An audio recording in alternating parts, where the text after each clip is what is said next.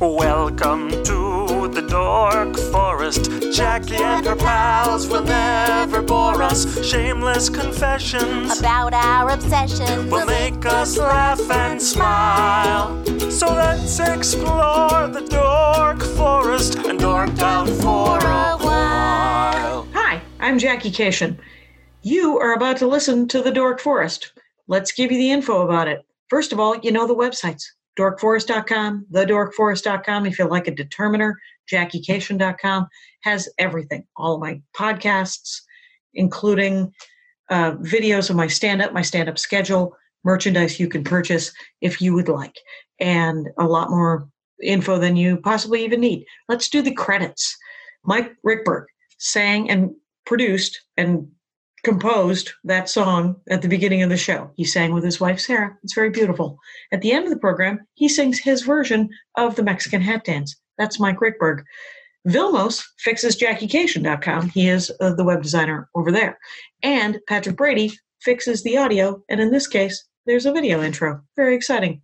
Anyway, those are the websites. If you want to support the show, you're doing it already by listening to it or watching it. And another way is to tell your friends and family, go on iTunes, do a review. Another way is to just give me money. Yeah. You could go use the donate button. You can make it even monthly if you're okay with making things monthly. You do a PayPal monthly. There's a monthly choice on PayPal. The PayPal is a button on the Jackie Cation or the Dork Forest website, and it goes directly to me. Thank you very much. I will use it wisely or foolishly. Your call as well.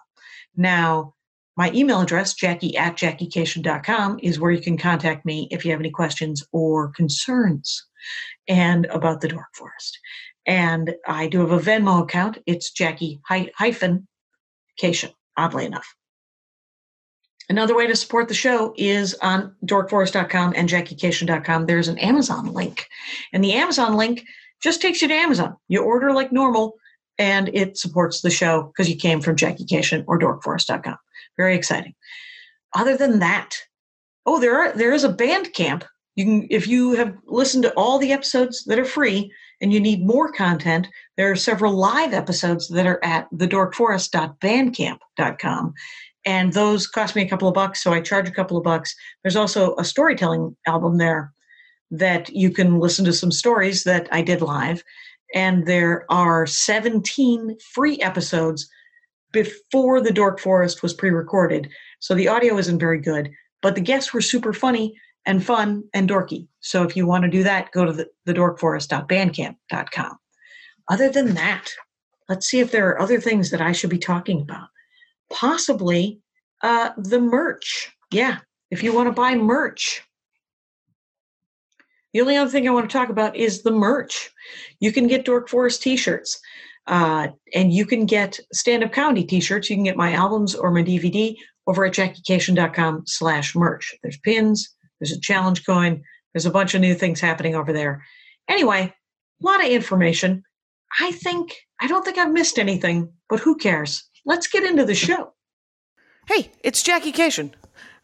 Hi, Robert Jenkins. Welcome to the Dork Forest. Hey, how are you? Thanks for having me. This is great. Yeah, this is awesome. I haven't seen you in real life since I fucked up your feature week in Chicago. That was them. That wasn't you. That was them. That was such a debacle. Man. He should have just said yes, yeah, Bert. Bert should have just said, and then he replaced. I think he was like, no, I just want to, you want a black guy? I know a local black guy. I was like, no, I was hoping to hang out with a guy I know. No? All right. I mean, and the guy that featured was a nice enough guy. Yeah. But that whole week was a debacle. That was interesting. I will never return. And I will go to other places in Illinois. Yeah. And that'll be fine. So, Robert Jenkins, by the way, stand-up comic and a lawyer for the state of Michigan. Yep. State of Michigan lawyer. Yep. There we go. And you live in Detroit, and it's Robert Jenkins, but your stand-up comedy. I live in Lansing now. I was born in Detroit, live in Lansing. Oh, there you go. Mm-hmm. All right. You should have bought land. I understand at one point it was very cheap to buy land. Absolutely.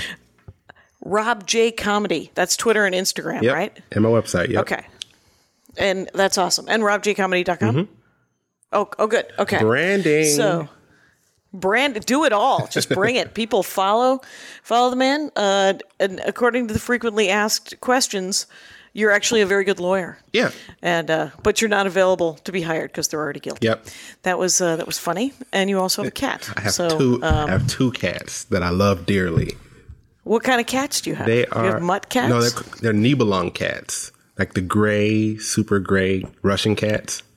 Oh, Russian cats. I was like, is that because there was a cat that is bald. That I thought it started with an N. Yeah, no? Not that one. There's they're called Nibelung, but like the colloquial term is Russian long hair cats. Oh, there you go. You have two Russian long hair cats. Mm-hmm. Do you vacuum a great deal? Oh yeah, we have we call them a Sharky Boy. It's like one of the new like robot things that you. Oh, like a Roomba? Yeah. Okay. Every day. Every day. Just send it out on its appointed rounds. Yeah. Are they pretty cuddly? Oh, I don't know a lot about cats. They're the cuddliest cats I've ever been around. Like they are all about it. Yeah. They love our dog awesome. too. The three of them, they're just thick as thieves. They just hang out and they plot. What? They plot on us. They just sit and they just plot. Awesome. It's great. Hi. Because you never know if a dog and a cat, like my mother-in-law has a dog and a cat, and the cat is a little bossy, doesn't want to hang out with the dog. Really? Okay.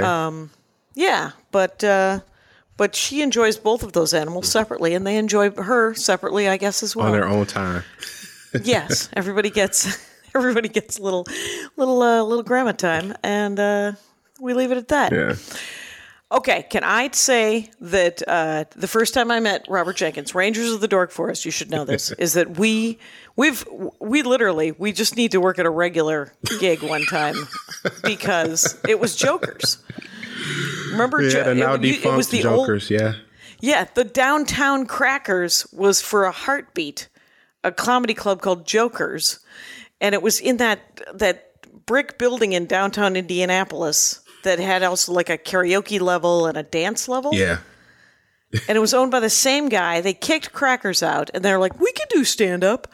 And then every night of that weekend, it was when I was working on my new album, the last album, there were genuinely 4 people at each show, except for I think Saturday first show had like 10. And then they had that clown. Remember the clown showed up that one show? Oh, that was so weird. In outfit. Fucked me up. That was one of the worst sets I've ever had.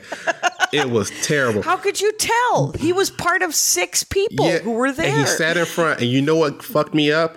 He was a perfect gentleman the whole time. That's what got me. Because I was expecting he's a clown. I'm expecting him to do clown shit. You know, I'm expecting like a squirt bottle, maybe a long gun that says bang. I was expecting shenanigans. And he was like, no, dude, I'm just here. I clocked out, but I kept my uniform on. I just came to enjoy comedy. And it fucked me up. It was the worst. It was the worst. Oh, my God. But why wouldn't you expect? I mean, lose the clown outfit. Dude, why would he's brought a clown outfit to a comedy club. Yeah. We expect at least him to be obnoxious about it. This is such It was he got me. If his goal was to throw me off, he did. He totally did. He got me. The whole weekend it was just a debacle. Yeah. And then the next time I saw you was at the some sort of Yoder festival, but it was at the Toledo Mud Hens. Yep. At their stadium. And and I didn't recognize you. Yeah. And you're like, how is that possible? We spent 5 shows doing 4 people. And we hung out, and I said, oh, do you have that concealing carry? Yeah, that's how you remember me. That's what you remembered? I said, I also remember a joke about going through the self-serve checkout. Yeah. Those were the 2 things I remembered. I remembered one of your bits. And this gigantic pistol I carry with me. And the fact that you could legally conceal a weapon upon your person. Yeah, because that came in handy at the end of the night when we were in Jokers. We was trying to get out, and I was like, come on with me. you just got behind me, and I just walked you out of there. Yeah, I will escort you to your weird hotel in weird downtown Indianapolis, which is weird. The only time I like downtown Indianapolis is during that board game convention, Gen Con. Oh, it's great. Yeah, that's fun because it's just piles and piles of nerds, and they're good. Their Comic-Con is really dope.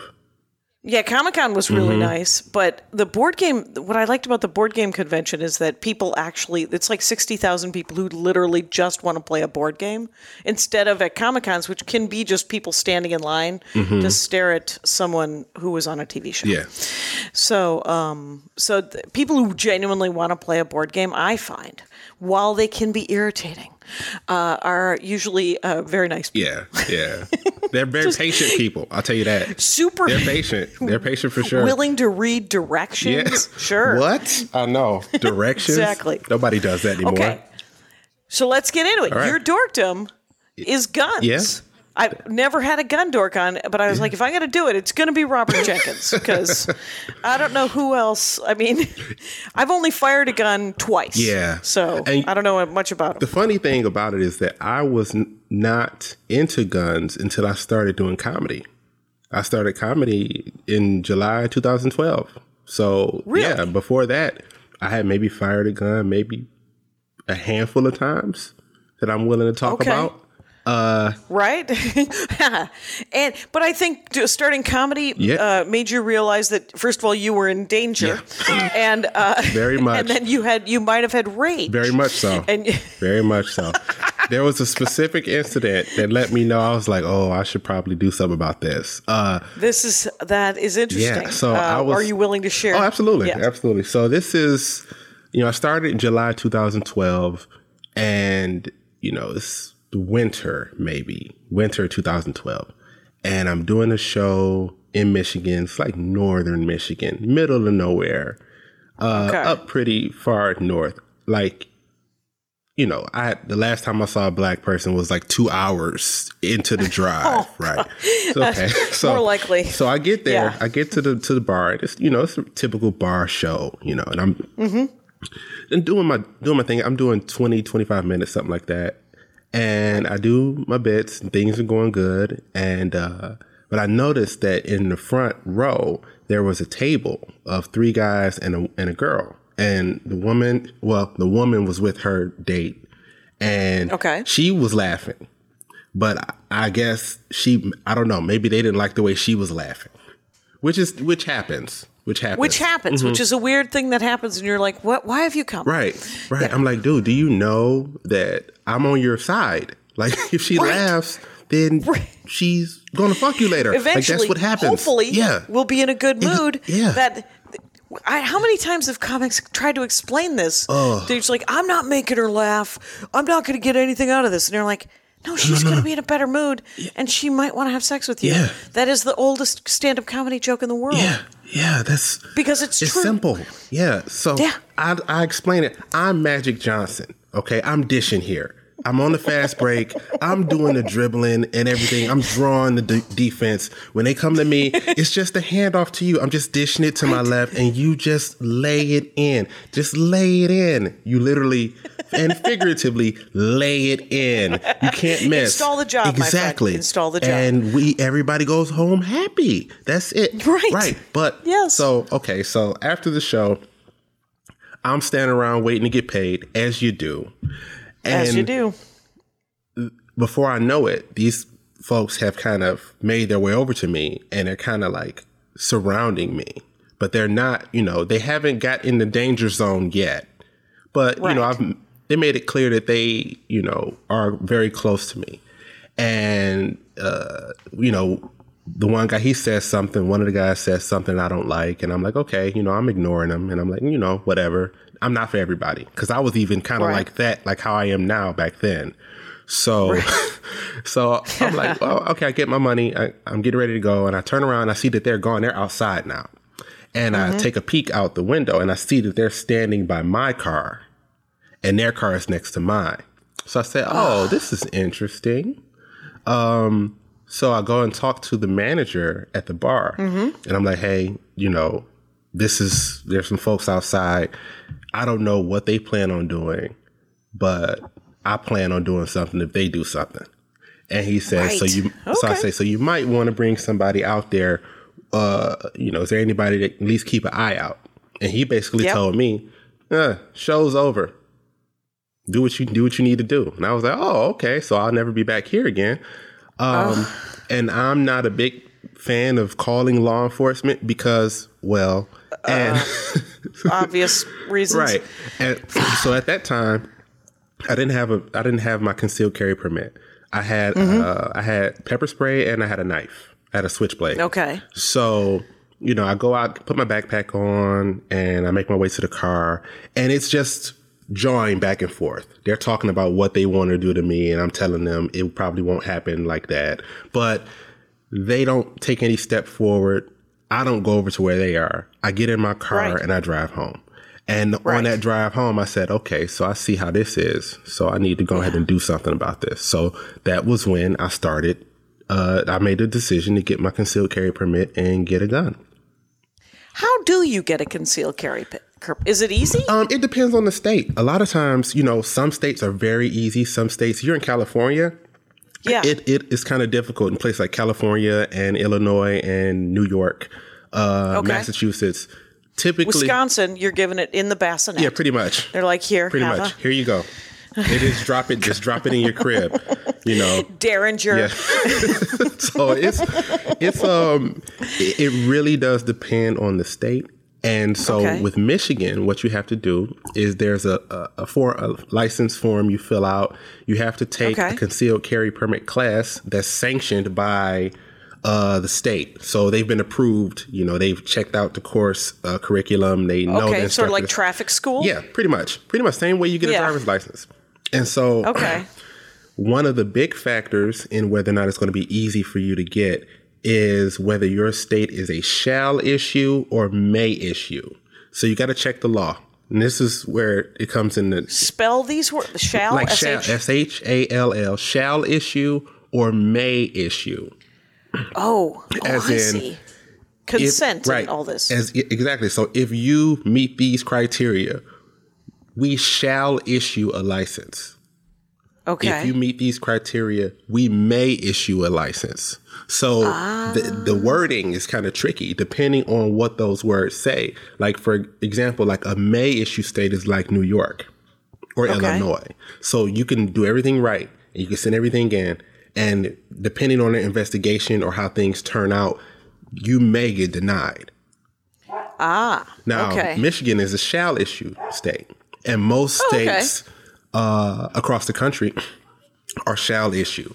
And they give you reciprocity too. So like my license, if I'm in Arizona or if I'm in Wisconsin or pretty much like 40 other states, my license is good there.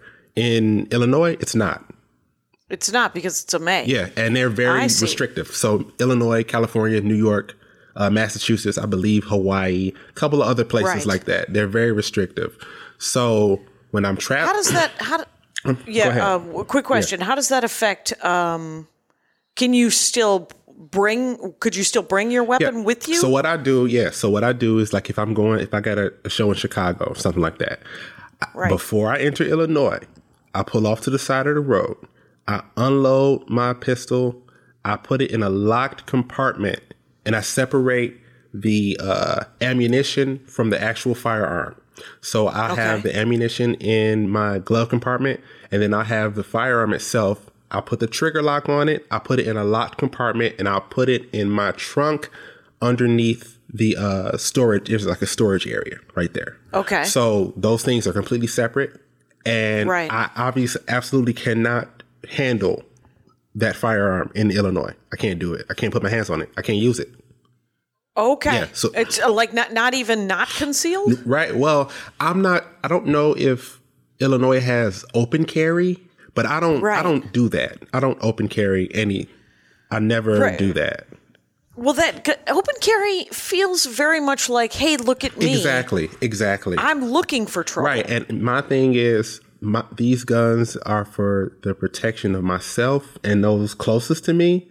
I am not, I never want to make somebody feel uneasy or I never want people to feel scared or intimidated when you told me you had the concealed carry, I was made uneasy. And then I was... Well, I'm sorry. Like, I apologize. No, that's okay. And then I was like, well, at least I don't have to stare at it. And the thing is I am fascinated by guns. Like, I'm the kind of person who should not have a gun. One time I had pepper spray and I used it. I am a fucking Chekhov play. I shouldn't have a weapon. This is not good. You know what? You think that now, but honestly, when you go through training and if you take the right course and they really explain to you the ramifications of it, you will be way more prudent than you think you will be when it comes to using firearms. Okay, so just buying pepper spray at the place that I worked at and just having it in the car, that's probably no training. Oh, no. I'm just going, it's $8.99. Yeah. That's not enough. A receipt is not training. No, that doesn't translate the gravitas of the situation. Like it's is lost. Yeah, but it's because it's really if you take it serious and you take the training, it's really serious. Like they really drill into you that when you pull the trigger on a firearm, once that bullet is out, you're responsible for any and everything that it hits. So that's on you. So you really need to make sure that this is what you want to do before you decide to shoot a firearm at somebody. And, so I have shot twice. Okay. I went to a gun range here in Van Nuys for my birthday. Andy said, because I said that I wanted to go horseback riding. I kind of wanted a cowboy birthday. Okay, there you go. We went horseback riding. We grilled, and then he grew up with guns, and he has no interest in them. But he was like, there is a gun range 2.5 miles from here if you want to go. And I was like, and so we went, and my favorite part of this was they had headphones for the gun range, and I said to the guy, do you spray them like at the bowling alley? And the guy's like, no, just use them or don't use them. They're filthy. Yeah. And then it was us, and so we got a pistol that which was very hard to load, by the way, in the cartridge. Yeah. The magazines are very stiff. If they're new, they're very stiff, which is something I definitely want to go over today. We talk about that stuff because I want to really everything to kind of be more functional. Like this may sound contradictory, but I'm not a gun nut. Like I'm not like hyper fascinated. I have a very practical knowledge with firearms. Because, like, for example, when I go to the range, with the exception of maybe once or twice, every gun that I shoot at the range is one that I own. Because I'm only concerned with using those. You know what I mean? And sort of getting the feel of how they work. Yes. So what is the training is, how long was the training? It was 8 hours. So it's a full day, and you go through the legal ramifications of it. They show you exactly how a gun works. You go over how to fire a gun safely. We go over home defense. You go over concealed carry tips and stuff like that. But the most important thing you deal with is safety. Like safety is number one. That's the most important thing when you have a firearm. And one of the things that they drill into you is the 4 basic rules of gun safety. Right. So the first thing is whenever you see a gun, you are to treat every gun that you see as if it's loaded. Automatically, I read that in the Western novels. Right, automatically assume that it's loaded. That's the first thing, right? The second thing is when you have a gun, if you're holding a gun in your hand, always keep the gun pointed in a safe direction. Okay. Because things happen, you never know. It could go off. You may not be something. If worst comes to worst, and this gun is discharged, you want it to be in a safe direction, which means never point a gun at anybody you don't want to shoot. Okay. Right. I don't give a damn what the consequences are or circumstances or what have you. Always keep the gun pointed in a safe direction. The third thing is never put your finger on the trigger until you're ready to shoot. Now, that may sound simple, but people are lackadaisical. So a lot of times people will pick a gun up, like this gun right here. Okay. People will pick a gun up and they'll grab it like this. It's on the table. Right. They'll pick it up and grab it like that. You absolutely do. You never do that. So you always want to keep your finger off the trigger until you're ready to shoot. Pick it up by the guard or something? You pick it up by the handle. Okay. So pick it up by the handle. And what you do is, you see how I have this finger right here? you rest your finger along the side of the gun. Okay. So you never, not in here, you have it along the side. So that way it's close to the trigger if it needs to be fired, but it's not on the trigger. And that way when you make your decision when you start firing, it's very easy to go from here to here. So that's the thing. And then the fourth thing is you have to be certain of your line of fire, what's in the way, and what is behind your target. Always, you got to know what's behind your target because you're gonna miss. No, or you go through them. You go through them, and then it hits whatever's behind them too. Oh wow! Which is something that you have to definitely take into account, especially because they're very powerful. Yes, yes. Okay, and which we're going to talk a little bit later about ammunition and types of ammunition. There are some types of ammunition, for example, a full metal jacket. That's something that overpenetrates. And I'll show you what that is right here. Okay. Full metal jacket is I don't know if you can see this, but the end, you see how it's pointy on the end? Yeah. And it's solid. Can you see that there's like no like hole? There's no holes or anything? anything? So this is a full metal jacket. So if I were to hit something with this bullet and go straight through them and it keep going, because it's coming from... It's a heavy... Yeah, it's coming from a very powerful weapon. Now, on the other side, this is a hollow point personal defense ammo. You see that plastic tip in there? Yeah. Okay, so what happens with these, and some of them are actually hollow points where they don't have any plastic in there. It's just a hole in there.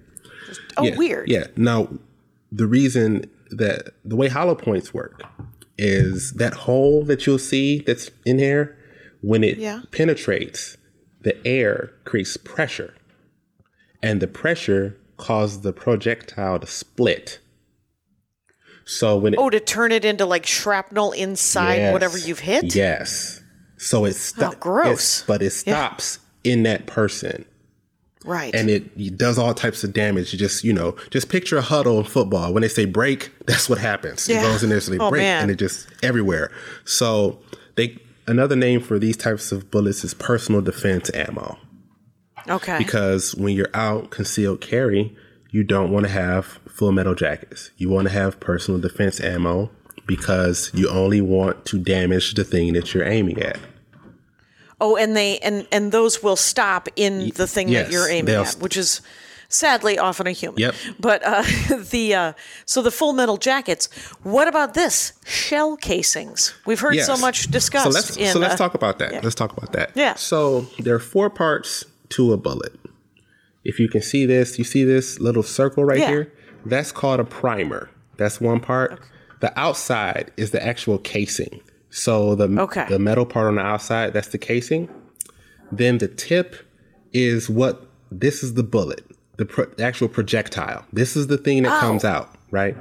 And inside here, a place you can't see in here, is the powder. The gunpowder. So, got it. So here's what happens. A gun, you have a bullet in the chamber of a gun, and there's this thing called a firing pin. You pull the trigger, comes forward, firing pin, hits the primer, right? Okay. Hits the primer with the pin hits the bullet really hard, but the primer. Right in the center. Hits right in the center. Okay. So where the circle. Yep. So it hits hard. Hits it hard enough to ignite the powder, right? So that's firearm. That's what happens when you see the big bang. That's the pin hitting the primer. So it creates kind of a spark. Yes. That lights up the powder, which is inside the thing. Yep. Okay. And the powder, it lights the powder up, and it creates so much force, so much pressure that it shoots the projectile off. And the tiny part on the end, which is the actual bullet. The actual bullet shoots that off. And that's what goes traveling down the barrel of the gun, right? Now, the barrel, inside the barrel, there's twists that have been kind of etched into it in like a spiral. Or like a threading? Yes, it's threaded. And so those twists are what allows the bullet to spin and make sure it goes straight. Oh, because the centrifugal force. Yes. It's like go straight, and now you're out in the world, but you have a head start. Yeah, essentially, on going straight. Right. It's so much pressure, so much force is involved. That's why it moves so fast, so straight, so quickly. Right. Okay. So that's your typical. What happens when you pull the trigger on a firearm? So every bullet though has that casing. Absolutely, yes, and that's what and people that gets leave ejected behind. or something. Or in your typical handgun, right? Mm-hmm. So this is the chamber in here. Now, I got this gun. I'm going to show you how to clear a gun to make sure that it's not loaded, right? So when you get a gun, like I said, you treat it as if it's loaded, right? The first thing you do, you see this button right here? Okay. That's the magazine release. You hit that and you take the magazine out, okay? Okay. And you inspect the magazine, make sure it's empty, put that down. Then you take this part, it's called the slide. You engage your safety, you pull the slide back, and you look in and make sure that it's empty. There's nothing in it. So now, that should mean that there's no bullets anywhere inside of that gun. Exactly. Okay. Now I'll show you why it's important to make sure that you remove the magazine first. Now this gun right here is loaded. There's nothing in the chamber, but it's loaded, right? So let's say I wanted to clear this gun, right? So I rack it first. Then I take the magazine out. Okay. Because I racked it first, there's now a bullet in the chamber. Wow. So that's how you make a mistake. See, that's why you always want to take the magazine out first. Because that way, if you've racked it, you know that if there was a bullet in here, it would be coming out and there wouldn't be another bullet to replace it. Okay. So if you, if it had been racked before you had put it down, and then you didn't rack it again, but you ejected the magazine, there would still be one in here. Yep. There would still be one in there. So, but when you store a gun, you don't store it racked, do you? Well, it depends. In my house, absolutely not. Okay. But when I'm carrying on the street, yes. Because in those situations, you may not have enough time to do that. To do anything. And there are other things, there are other precautions in place to stop an accidental discharge. And those are called safeties. Okay. Most handguns have safeties. So you take this gun right here. This is the Springfield XDS. It's a 9mm gun. Okay. Okay. So on the front, on the handle here, you see that? I hear it. Okay. And I see what you're doing. This is called the grip safety. Okay. So with this gun, I have to have my hand around it to activate it. Okay. So it wouldn't fire if I didn't have my hand on it. Because this safety right here, it essentially engages the weapon. Lets you know that it's ready to go. So... And is that the only safety? No. This gun has 3 safeties. Good. Yeah. And which is why I like Springfield Armory, because they as far as safe as guns can be, they tend to make them pretty safe. They have lots of safeties and extra features. And backups. Yeah. So you have the grip safety right here, right? Okay. Then you have you see this? This is the trigger. Yeah. But there's a little divot in front of it. Can you see that? Hold on. Let me hold on for 1 second. I get it. Right here, you see there's a little small piece. Okay. That's a trigger safety. What that does is it makes some guns have very hair triggers, very easy triggers, the slightest touch and they go off. I don't like that. I want a long trigger pull. I want me to have to put some work into it. So I feel the same way about my Toyota Corolla. I don't want to have a lot of pickup. No. I like me to make a decision and then the car to actually think about it for a heartbeat. Right, and then do it. We're doing this. All right, we're doing it. It's the same. It's the same. Essentially the same thing. So this. Okay. So there's the trigger safety, and then there's an internal safety. That will stop it from accidental discharge if it were to fall, if it were to drop out of my hand. Okay? Oh. Right. So I have 3. So there's 3 safeties on this gun. So Springfield, the majority of the guns I have are Springfield. Spectrum Armory. How many guns might you own? Well, well, how many guns are? Let us just 5. say how many guns. Let's go with 5. Okay, exactly. Let's just 5. go with the 5 that you own. And are they all the guns that essentially what I'm interested in is the conceal and carry? Mm-hmm. You could carry any of those 5 guns? No, I have 2 I have 2 here that I'm going to show you that are not concealed carry. I have 3 that I could carry. 3 handguns. I have a AR-15 pistol here, and I have a shotgun here. Okay. Yeah. So I've shot a shotgun. My father-in-law he trained bird dogs for field trials from horseback. Nice. And so he took pointers, right? Mm-hmm. And so he had several shotguns. And when he passed away about 5 or 6 years ago, he wanted his ashes put in shotgun shells and for us to shoot them. Oh, off. Hell, that's cool. Yeah, we still have 10 of his. We have some of, and they had pellets in them as well. But we have like 10 shotgun shells on our. That's nice. I like that. Two different gauge. Yeah, 12 and 20. Yeah, probably smaller and bigger. Yep. And but I got to shoot him into the sky a couple of times in Arkansas, that's cool. Which is where you should live if you want to get shot into the sky. Yeah, that's it sounds like a very Arkansas thing to do. It felt pretty on brand. And so I wanted to actually, since we're talking about shotguns, we can talk about shotguns real quick. You've probably heard of the different gauges for shotguns. There's 12 gauge and then there's 20 gauge, right? Now, those are the 2 popular like gauges for shotguns. I'm sure there's others, but those are the ones that I'm familiar with. Now, the reason they're named 12 and 20 is because when you're measuring gauges, when you're trying to figure out the gauge, it's all about the diameter of the barrel and how many lead spheres it would take to make a pound. That's how they decide what the gauge is. So if it takes 12, then it's a 12 gauge. If it takes 20, it's a 20 gauge. So using that same type of reasoning, the 12 gauge is bigger than the 20 gauge because it takes fewer of them to make a pound. So fewer of the pellets. Yeah. And it's essentially how many of the pellets that go in a cartridge? Well, spheres, spheres. Like if you look at the barrel of the gun, how many of those spheres would it take to make a pound? Okay. And do you load a pound into a shotgun? No, that's just the old school way of them coming up with a thing.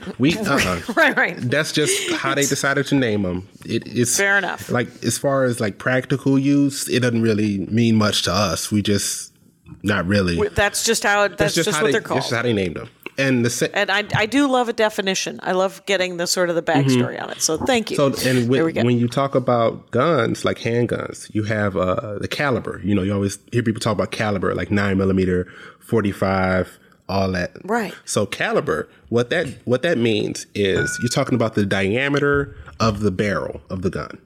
Okay.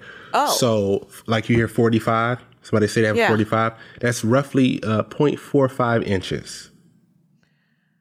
Oh, so literally, that's why they're so huge. Yeah. So a 45 is bigger than a 9mm, absolutely. Obviously. Technically, a 45 is an 11mm. That's what it converts out to metric-wise.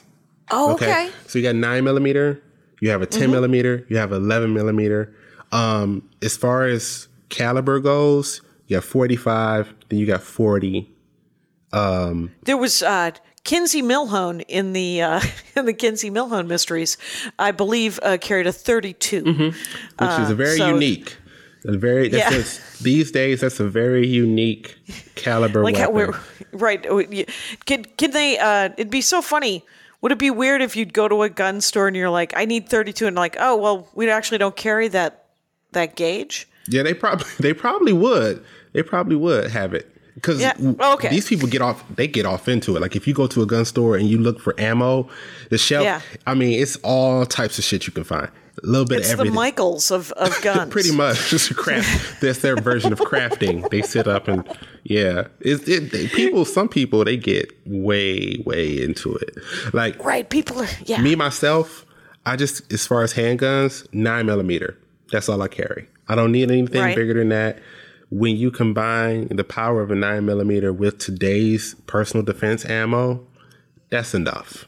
That's enough to stop anybody, especially most confrontations you have will be at point blank range. You won't need probably any more than 4 or 5 rounds before it's over. And it happens quick. So people walk around with the big honking 45, or some people have Desert Eagle, these fucking massive, ridiculous guns. 9mm are my thing. That's what I tend to carry. Right, because I genuinely believe this. I mean, that we've talked a little bit about this, and this has been a fascinating conversation because, it's so clearly you're just like, I just want to be able to protect myself if someone is threatening me, and I don't know. All I know is that those situations in stand-up comedy when you feel threatened, as a woman, I can say, you have to walk me to my car. As a giant man, if you say, I need you to walk me to my car, you're going to be mocked. And you're like, and yet I need you to fucking walk me to my car. Yeah. Because you don't want me to hurt them, and I don't want to hurt them. Yeah. I just want to go to my car. Yeah. And I have different considerations too, because I can't think of many instances where I would call the police. Because, if the police show up, that just probably likens the chance of me getting shot. So whatever problems I have to handle them on my own. So, I'm not above a fist fight. That's fine. But a lot of people, it's very rare that I'm going to get a good one-on-one thing. It'll be more than one of them. So, and you don't want to bring a fist fight if they are armed. Right. You don't want to bring your to be under equipped when there are more than one person ready to attack you. Because you also have to assume, like, I'm not saying I'm the toughest person in the world, because I'm not. But most people, if they saw me, they would probably just leave me the fuck alone. So what are you, 6'4"? Yeah, 6'5", in there, like 250. Right. So it's like you're a very large man. And which is cool. Like I'm not someone who ever tries to throw my weight around or be like that. That's just not how.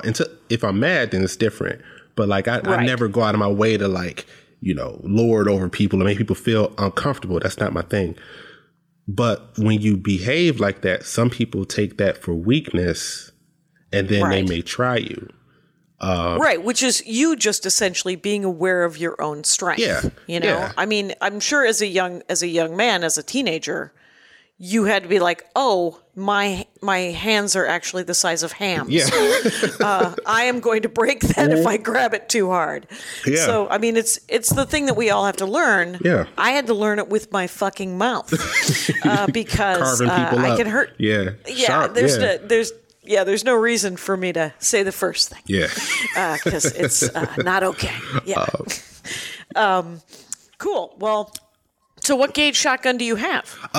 Do you hunt or any of that? Actually, I got my hunting license this year. So yeah, I will be doing some hunting this year. Birds? Deer. Deer? Okay. Yes. Yep. I got my. You got a 30-06? No. Can you tell that I read a lot of westerns? That's old school. The 30-06. So But I was just at the gun store and they have tons of 30-06 ammo. People are still out here, and that's a fine weapon right there. You can do some damage with that. I have right here. I have a 12 gauge shotgun, and this is the Mossberg 590 Shockwave, and this is for home defense. This is a home defense shotgun. Now, this is something that I want to convey to the people listening and to you is if we're talking about home defense, this is a really good shotgun to have. And I'll tell you why. The first reason is because the shotgun, a lot of people are very afraid of shotguns because of the kick, because of the kickback. There's lots of recoil. They're very hard to handle, very hard to manage, right? Now with this Mossberg 12 gauge that I have mini shells, small shotgun shells, and I'll show you one of them right here. This is very small. It's like it's like half the size of a regular shotgun shell. Okay, it's short. It's short and it's smaller. It's smaller in diameter. Now, the reason that this is important is because smaller shotgun shells are less likely to overpenetrate. So if you hit somebody with this, it's a shotgun. It's going to do massive damage, but it's not going to go through your wall into your neighbor's kitchen. Like, it's going to stop pretty short of that. So also, because these shells are smaller, you can fit more of them in the shotgun tube. So here, so here, right here, this is the shotgun tube. This is where the shotgun shells go. Okay. So if I were to load one, I would take it off of here like this. Mm-hmm. I put it in here and I press it in, and then I just load them that way. Right? Okay. And how many of the regular length ones would fit in here? Would probably fit, I would say probably 5 in here.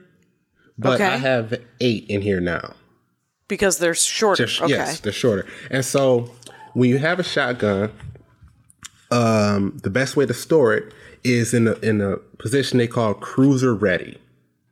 You know, like, so, and what that means is, you know, you ever see like a police car and they have a shotgun in the car, the shotgun the car cruiser, you know, police, they call them cruisers.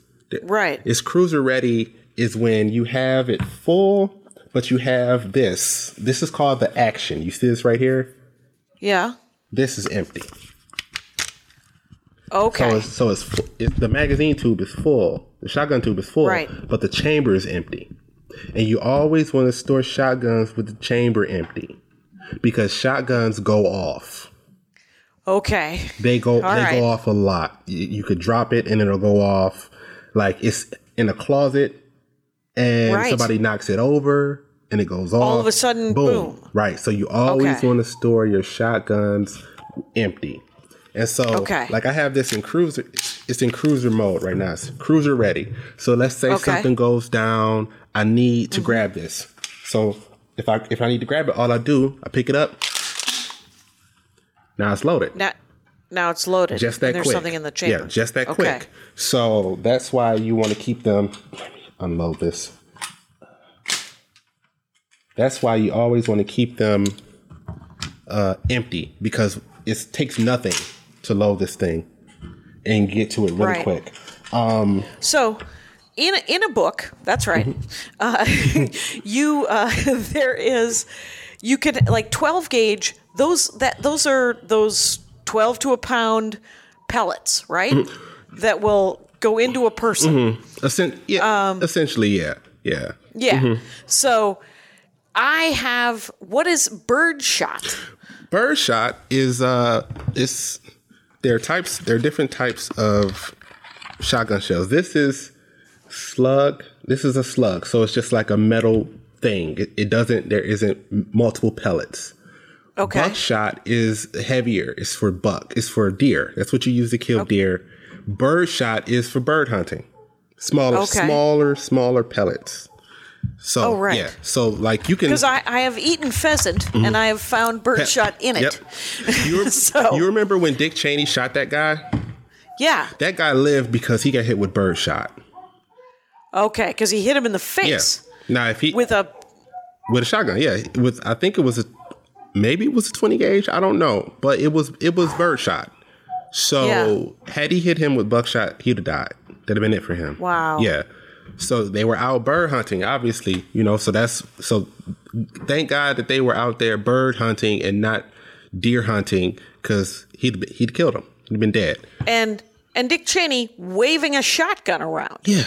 Like a crazy person. Because he is a crazy person. But that's weird that you could accidentally shoot somebody with, I mean, and the thing is I'm from Wisconsin. So deer hunting, we kill more people in Wisconsin deer hunting than I think were killed in Iraq, over 10 years. Oh, shit.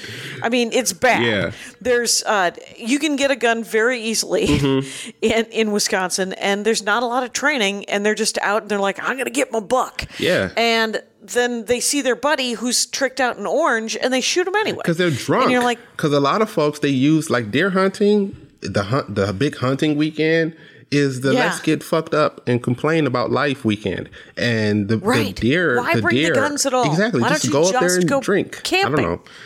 Anyway, go fishing, for God's sakes. You can't really you could drown, but there's less inherent danger. Yeah. Yes, and you would do it to yourself, so that'd be fine, right? Yeah. So I wanted to make sure cover a couple more things. Yeah, cover a couple more things. We got about 15 minutes left. Let's get this. So a couple of things I want to clear up real quick. So you hear people talk about things like assault rifles. That's the thing that you hear a lot. Assault rifle, right? Right. So there are two main types of rifles that people are talking about when they talk about that. There's the AK-47 and the AR-15. Now, some people think that AR stands for assault rifle. That's not what it stands for. AR is Armalite Rifle because that's the company that made it. And 15 is Rifle Design number 15. So that's where that comes from. And the AR-15 is the most popular rifle in America. There are millions of them. Like people. My niece has one. Oh, see? She's in the National Guard, and she said it was the cheapest rifle that she could get. You can get them. It's scary how many there are out there, and we don't even know how many there are. Why? Because there's this thing called a ghost gun. Now, when you buy an AR-15, it's made up of two parts, typically the upper receiver, lower receiver, the two halves of it, right? Now, the lower receiver is what they consider to be the firearm. So that part is where the serial number is. That's the part that has to get registered. That's the part that has to be sold to a federal firearm licensed dealer. Okay. So that's where the gusto is. That's the serial number and all that stuff. Now, what you can do is, if you know how to, let's back up for a second. You can make any weapon that you want by yourself.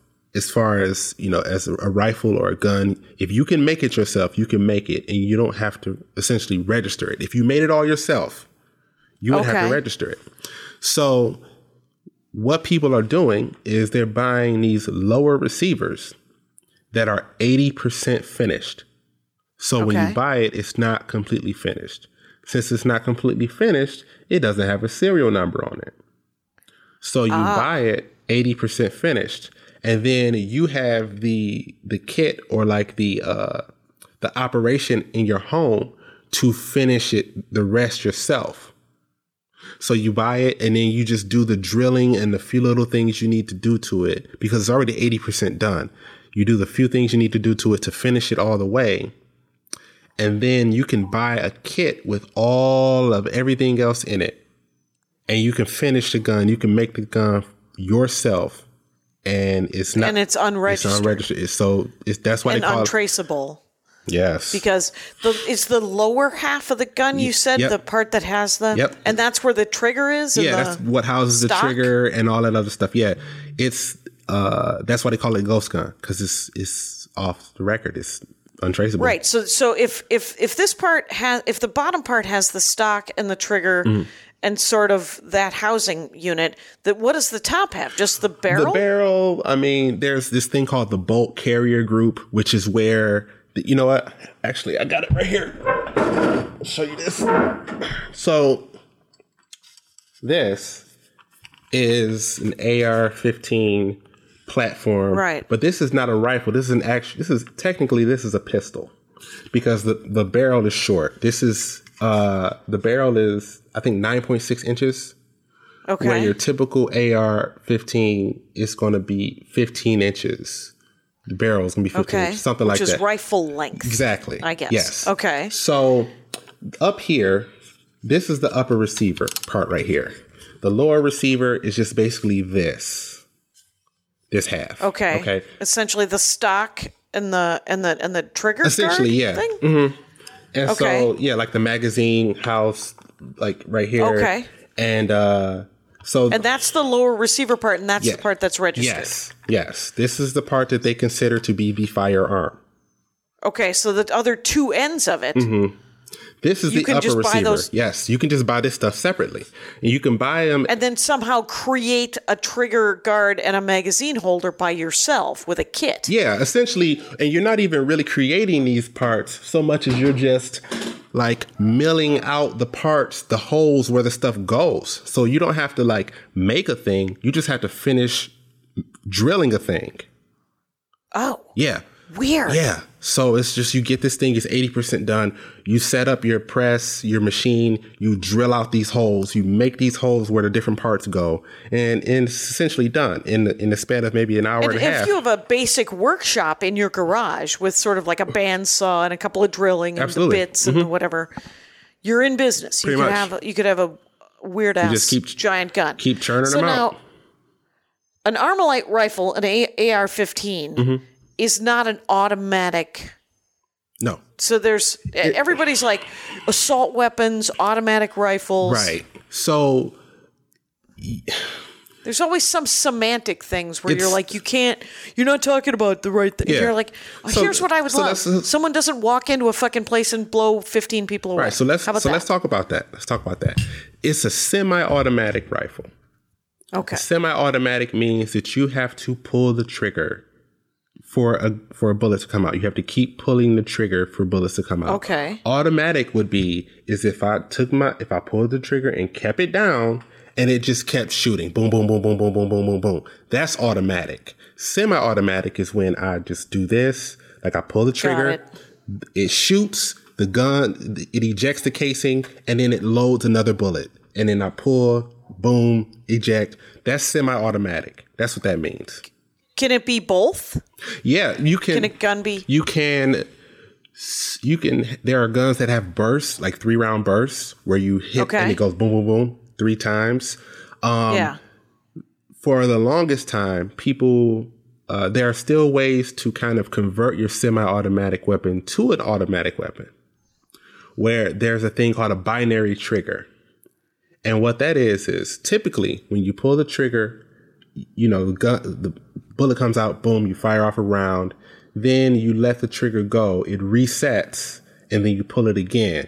But with a binary trigger, you pull the trigger, it comes out. When you let the trigger go on the way out, another bullet fires out. Then you get double the rate of fire. So it's like boom, boom, boom, boom, instead of just boom, boom, boom. You see, in and out. It's coming out in and out. And so that's one way that people essentially turn their guns into somewhat more automatic. Then more automatic-y. That's more automatic. Then there's these things called bump stocks. You may have heard about that. I've heard the words. I don't know what it means entirely. It's illegal now. They banned them, which is okay. My hat's off to them. Great. It's a great idea. Now, what a bump stock was you see, I'll pick this up again so I can show you. This right here, this is a stock, right? Okay. And so if I had it, what I would do is if I had it on my arm like this and I would fire, right? If I had a bump stock, what would happen is when I fired, the gun goes back, the bump stock bumps it forward, and then it comes back again, and that motion allows for it just to keep firing. So if I were to just hold my finger down, it would just go boom, boom, boom, boom. It would just reload itself. It's essentially bumping off my shoulder, and then it's keeps firing if I wanted to do that. Right. Now they outlawed those, which is great. Which so because you could buy a bump stock for $50 and turn it into this fucking killing machine. There are ways around it that you can essentially if I wanted to, I could still turn this into a fully automatic weapon just how it is. What I would do is I would take my hand, right? Now, normally you have your hand here to steady the rifle. You have your hand on the barrel up here, and this is called a hand guard right here. You have your hand up here, and I'm using it to aim, right? And I would use my finger to do this. What I do if I wanted to make this fully automatic is I would take my hand and I would use my hand to pull the gun forward. I would pull the gun forward with my hand like this. Okay. So see, by doing that, I'm pulling it into my trigger. I keep my finger still, and I would pull my hand forward and keep my finger in the same place. See, then that way it would fire, like boom. Then it would come back, and then I would keep pulling it forward. So I'm just... And it would essentially just reload by doing sort of a... It's more of a workout than a bump stock. Yeah, but it gives you the same thing. Yeah. And it's like... And anyway, these people, man, folks are going to figure out a way to do this type of shit. It seems like no matter what you do, they're always figuring out something.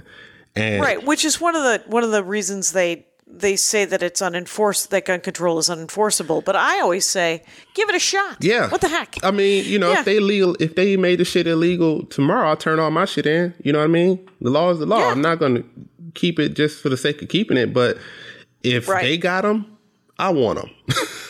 Right. So, wow. We're right here at around 59 minutes. Yeah. That would have been a great last line. Shit, hey. Because we had the shit, it went down over here. They stormed our Capitol with all the crazy white guys. Stormed our Capitol with all them guns and stuff. So just open, and they were all open carry crazies. They're walking just around. Kookasaurus Rexes, exactly, man. Just intimidating people. And before that was the last straw for me. That's when I went out and got that AR-15 because I said, okay, so they got them, I want them. And all right, I went and I have this thing right here. This is a drum. This is a magazine. It holds 100 rounds. Oh my God! And so it goes on the AR-15. Oh, does it? Yeah. So let's see. I'll show you. It's somehow fitting that you're sitting in your basement. Yeah. What just happened, Robert? Oh, jeez. God dang it. That is hilariously horrifying. Yeah, I know. Yes. This is disgusting, isn't it? Yeah. But they walk around with these all the time. So I say, oh, okay. So that's, I guess I'll join the club. Right. Picture this carrying it, young man. Yeah. Does that make you any happier than me watching you walk around with it? Yeah, I know. It does not. It's so funny how people's attitudes change depending on who's holding the weaponry. Yes. Weird. By the way, I am almost done talking. This has been fascinating. And Robert Jenkins, you guys, stand-up comic, also lawyer for the state of Michigan.